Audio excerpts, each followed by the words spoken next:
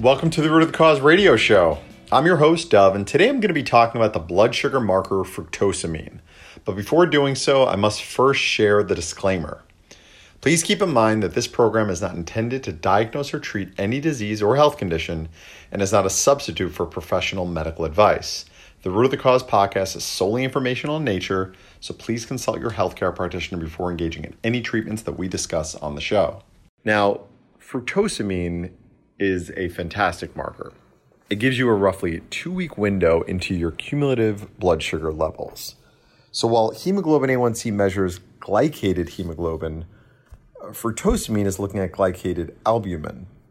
So I'm not going to be getting into the nitty-gritty, the particulars of albumin in this particular episode. However, I will say albumin is a protein and thus can be glycated. So albumin has a half-life of around 14 to 20 days, whereas hemoglobin is around 90 to 120 days. This is one of the reasons why hemoglobin A1C is more desirable to most practitioners. The fact is, though, albumin is far more stable than is hemoglobin.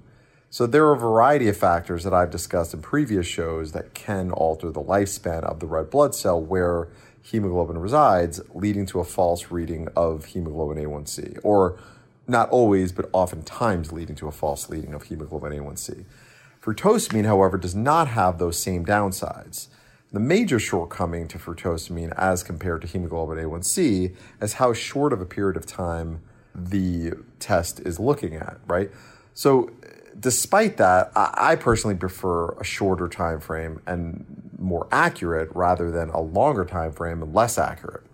I mean, to me, the best approach would be using both markers together to properly assess someone's glucose status and just evaluating them intelligently and within the context of the person, rather than just looking at the results itself and just the number. Okay, well, that's it for today, everyone. I hope you guys enjoyed that episode and that you tune into the next one. If you enjoyed today's episode, please subscribe and leave me a review. I would really appreciate it. All right, well, until next time, take care, everyone. This podcast is for information purposes only. Statements and views expressed in this podcast are not medical advice. This podcast disclaims responsibility for any possible adverse effects from the use of information contained herein. Opinions of guests are their own, and this podcast does not endorse or accept responsibility for statements made by guests.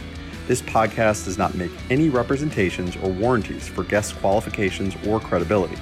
Individuals on this podcast may have direct or indirect financial interest in products or services referred to herein. If you think you have a medical problem, consult a licensed physician.